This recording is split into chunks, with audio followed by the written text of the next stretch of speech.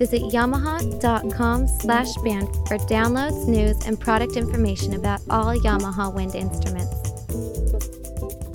Go into a little bit your the way you approach your students in Eastman, and the fact that you, as a classical trumpet player, also try to encourage them to get into improvisation and to deal with the jazz thing, and why you do that. I thought that was very interesting when I was up at the school. Okay.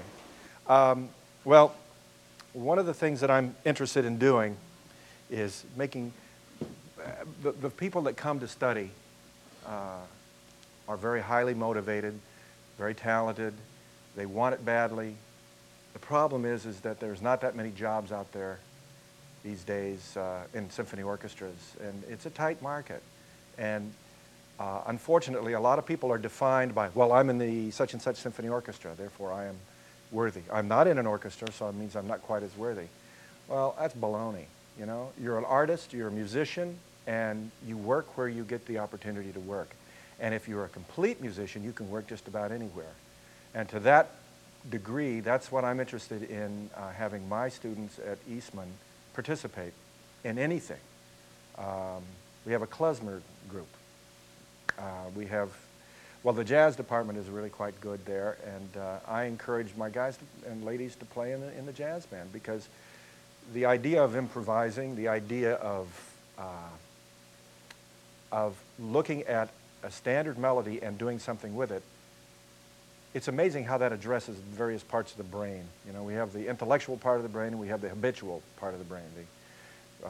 The intellectual part is where whenever we're talking and we're discussing things, for example, an intellectual thing would be, on a map, up is north, and it always is. But there's another part of the brain which is intuitive. And that part is usually taught by, hey, listen to this, can you copy that? Or watch me hit this, hit it the same way. In other words, different parts of the brain engage in different ways. And when we intellectualize what's on the page, when we look at what's on the page, we look at the notes on the page, we tend to address one side over the other. And the side that we're talking about is the intellectual side. And I've got to be honest with you, I think it's gotten a little too much in that direction. Music tends to dry out if it does that. The other side of the brain is the part which is pretty much intuitive. If it feels right, how does it feel? I've asked this of a few of the guys that are jazz majors and come and study with me. They want 1 or 2 lessons.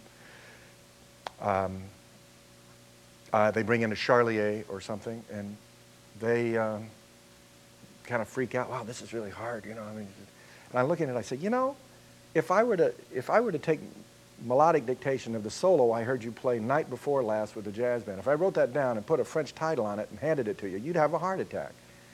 You wouldn't be able to play. You go, I can't play that. And it's 3 times harder than the Charlier. True? It's really, I mean, but why is it possible whenever you're in that spontaneous moment to do those things, yet when you look at on the page, you almost get handcuffed? And I think that that's an important thing to think about whenever you're practicing. Those of you who are interested in the classical world or the orchestral world or whatever it is, because that's a box from which you should escape. It doesn't exist, except that we let it exist. I believe that the idea of playing something spontaneously can be applied to classical music. Do it all the time.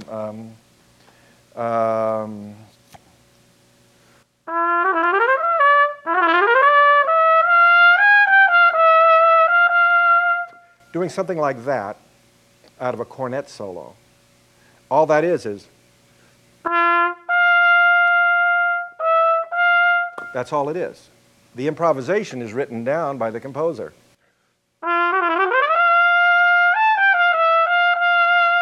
Everything else is improvisation. And if you look at on the page,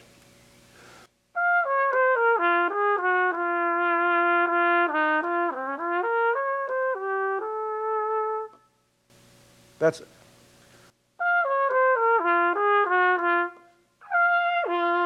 all it is, F to F. Everything else is improvisation. Let's think of it as a Polaroid snapshot of the way that composer felt that day about the way the melody should go. The next day, he may decide it goes some other way. You can if you're a soloist playing improvisation. But our responsibility as classical players is we have to recreate the spontaneity that's on the page, written down in the style that the composer and the milieu that the composer is from. If it's French, it has a certain aspect. If it's a German piece, it has.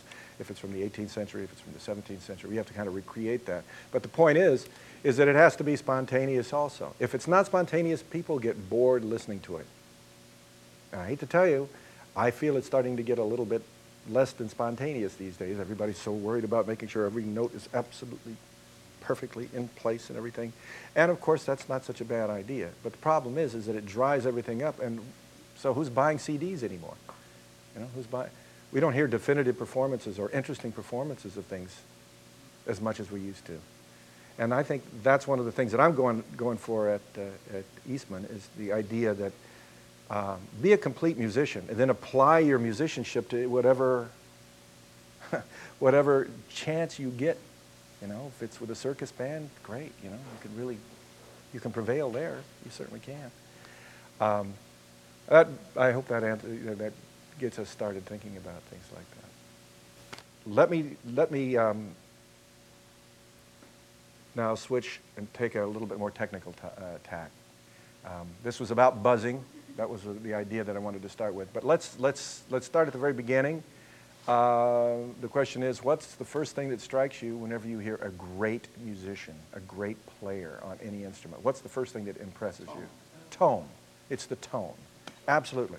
If it isn't a beautiful tone, I don't care how fast the notes are, I don't care how high you play, you know, or how interesting, you know, it's got to be a beautiful tone. It's got to be attractive. The bar has been set very, very high over the last 25 years, especially people listening to classical players. That has seeped into jazz playing in terms of the level of play, attacks, and so forth, all of that. However, what makes a great tone? I'd like to know. What makes a great tone? Yeah. Resonance. What's resonance? When you're not fighting the instrument, you're not fighting the instrument. Playing the note that the instrument, you know, that you want to play, and the instrument is cooperating with you.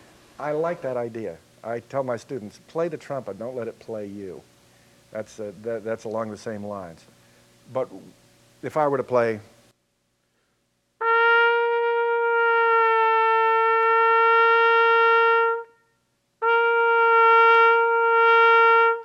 let me do this.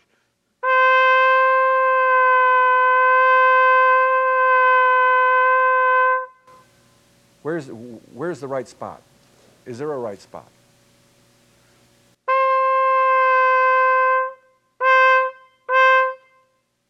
That's the one I can hear in the room. Let's call that the center. I like Rob McGregor's idea. It's like one of those bobsleds in the Olympics, you know.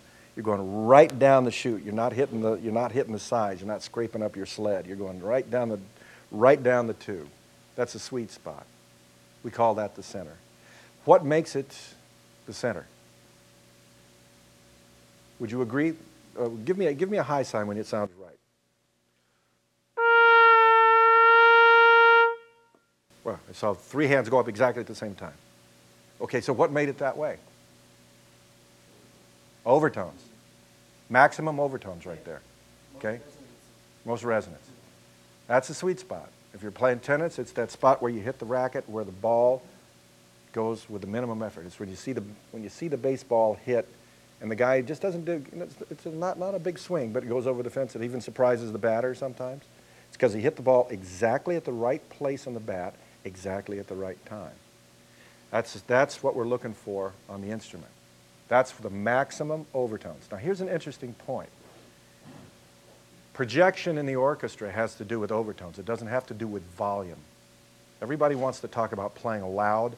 You got to play loud in an orchestra. Well, I've had the opportunity to play in several orchestras, and matter of fact, I did get to play on tour with the New York Phil 2 or 3 years ago. Arguably the loudest piece in the literature, Shostakovich's Seventh Symphony. Does anybody know that? People that know it are going, yeah, I don't know. It's basically a symphony about the German army attacking Russia, the Russian army meeting them, and a battle ensues. And the two armies basically are represented by, the Russian army is the brass section in the orchestra, I mean the German army. The Russian army is there's a whole brass section on the other side of the stage. So you get two complete brass sections playing at the same time this music that it's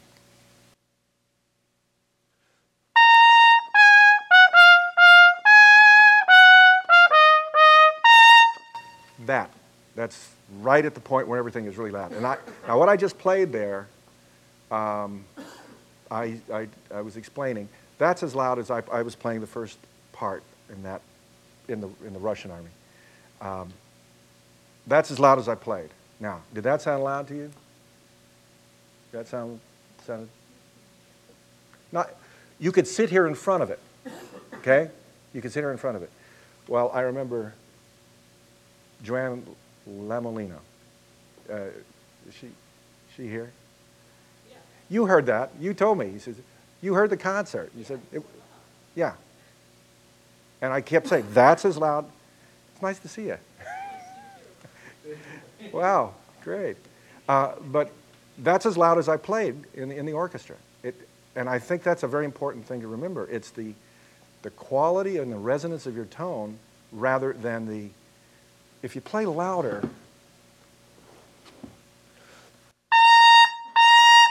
and you force it like that, I don't want to put that in front of you, that actually hurts. Because the volume of it hurts, it's distorted. If you back off and get more overtones, that quality, you can actually hear it ring a little bit more. Okay? That's really what you're going for. That's exactly what a singer does.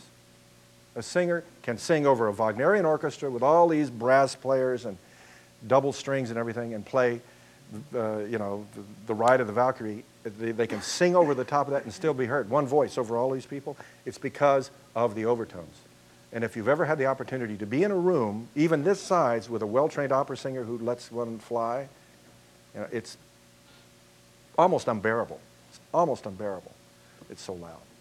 It seems so loud. What it is, it's just the purity of the resonance of the tone.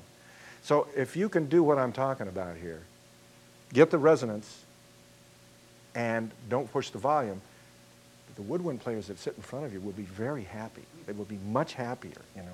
We see this prevalence now of these plastic screens in orchestras, which is, that's just simply a result of everybody thinking, the screens are there, and then, I better play louder. Nobody's going to hear me now. So it gets way out of whack, and the louder you play, it just doesn't work. I remember after listening to the first 2 or 3 recording sessions with London Decca when we were starting to record in Montreal, their whole concept of sound was such that, where brass players are going, I can't hear myself. This is not what I want to hear. I want to hear more. So we start playing louder. And the engineers come out and they say, look, if you play louder, we're going to turn you down because this is the balance that we want. And if we turn you down and you play louder, it's not going to sound louder. It'll just sound distorted. So play less. Let's go for a real typical balance, a more realistic balance, and you'll sound like $1,000,000. And they knew what they were talking about. So, anyway, that's the first thing. Now, how do we get that sound? What is it that we're after? Well, we're trying to put it right down the center. Now, here's a few little tips on that. The louder you play, the more overtones you make. The softer you play, the fewer overtones you make. So what happens is, I'll just do this little exercise. Listen to the fundamental and listen to the overtone.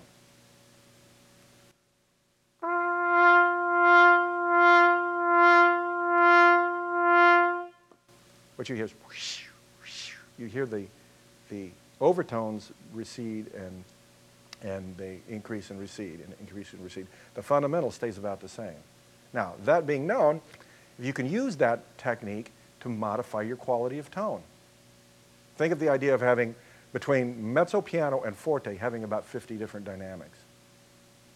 Not necessarily for the dynamic level, but for the color level. So if you wanted, if you were playing,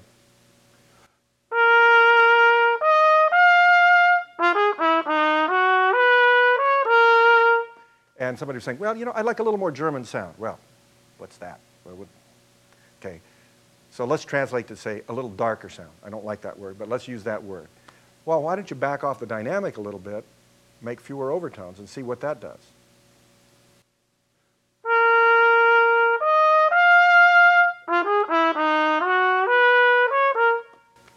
Is that a slightly different quality?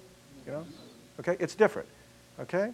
Now, in the interest of surviving in an orchestra, when the conductor says, I want a different sound, you got to come up with a different sound. That's what they want. You know, they may not know exactly what they want. I remember playing Shmuel, and Zubin says, could you make it sound more Jewish?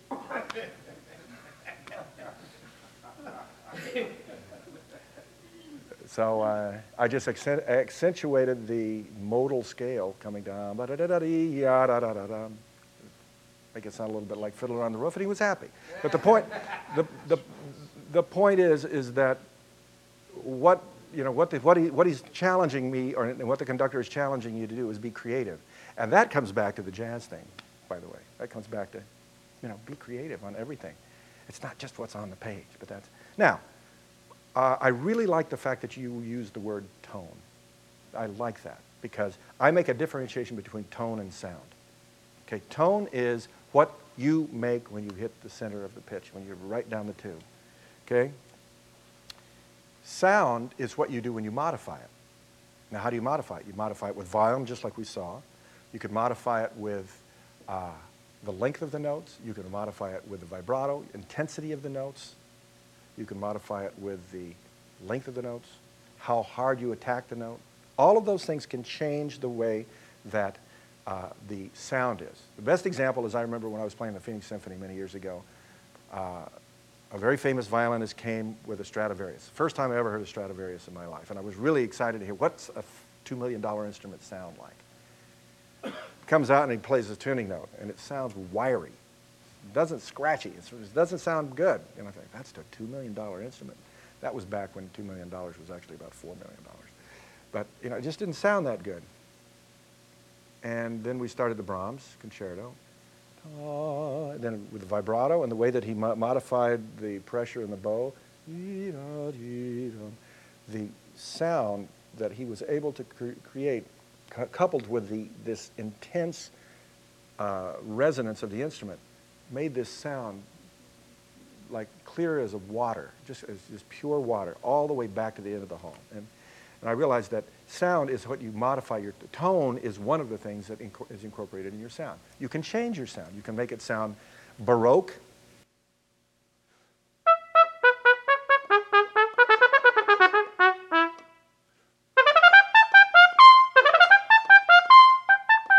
That has nice, almost D trumpet quality to it. Okay? You can go the opposite end of the spectrum.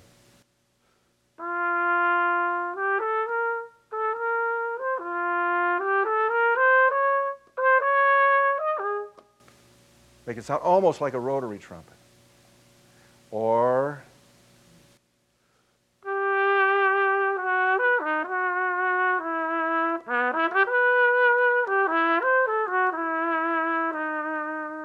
with the vibrato, make it sound a little bit like a cornet. Now, all of those things you can say are color. You can change the color of the sound. But that's what a conductor is looking for. That's what, in music, that's what you're looking for. You're looking for these different qualities. And if you can master those, if you can change them with some kind of control, then you're going to be able to sit in any orchestra and play any style. And that definitely improves your income potential. Okay? Find out why players around the world are raving about Yamaha artist model trumpets. These artist model instruments showcase the attention to detail and focus on quality that only skilled craftsmen can bring. No effort has been spared in the design and production, with the ultimate goal being to offer a handmade instrument that is truly at the pinnacle of manufacturing standards and to achieve the quality level necessary for the most discriminating artist. Visit www.yamahaartistmodel.com to see why your next trumpet just might be a Yamaha artist model. Yes. I have to ask you a question because I'm being a nuisance to myself even answering the question. How much does transposing music have effects on tone? I know so many people who have had to go into concert and transpose a fourth, a fifth, and their embouchures were torn to bits. You know, they just didn't know what they were doing. They did it, but I mean, how much of an effect? I never have worked in an orchestra where I had to transpose. Well, how much does that pertain to? Well, let me relate it to what I first started talking about, left brain and right brain. Transposition is almost purely a function of the left brain, or the intellectual part of your thinking. And if you get too much into that, you lose the intuitive or the habitual part of your playing, you know, the habits that you have built up. And that can tear you up. On the other hand, I like to transpose. I like F transposition a lot. Because when you're down to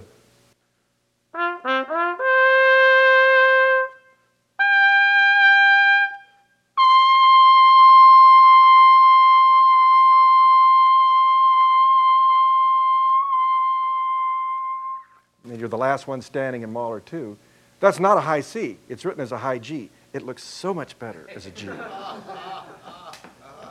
And there's something psychological to that, really. So it can be a positive thing, too. By the way, that particular phrase, for those who are going to have to play it, it's written for 4 trumpets. High C, 4 trumpets. And the way you do it is you all hit it as well as you can. And if you drop out, fine. Don't try to come back in. The last one standing has made the diminuendo. Okay? That's really where you're talking team effort. Okay? You're talking team effort there, because that's basically, you've just exposed yourself. You're playing a high C forever, you know. Getting back to the concept of tone and how we create this quality, the best thing to do is to think about how it's done on the voice. How do you do it on the voice? What are the exercises? And the exercises are, a lot of times, you'll hear singers in the practice room doing all these things that sound like dogs being tortured or whatever, you know. The thing is, what they're doing is they are balancing the vocal cords in the air. And the best way to do that is to, excuse me, I've got to get a piece of equipment. The best way to do that is to learn to buzz your mouthpiece. And the buzzing of the mouthpiece is again, it has mostly to do with freeing yourself from the old habits that you have. Push the valves down, you do a certain thing with your lips and your air. But when you don't have the valves,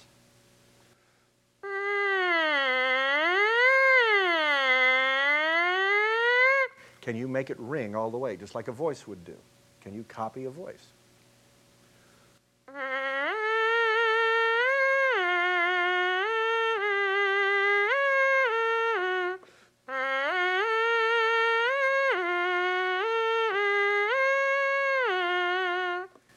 You know, if you can play evenly, in tune, and keep the quality supported, and by the word support, I mean, can you make it ring? Can you make the notes ring on the mouthpiece? If you can do that on the mouthpiece, the trumpet's easy.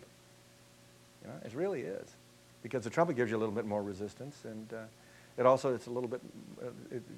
little bit like a crutch. You know where the notes sit. That's one of the main things that I like using the mouthpiece for. If you can buzz it, you can play it well. It can change your tone quality.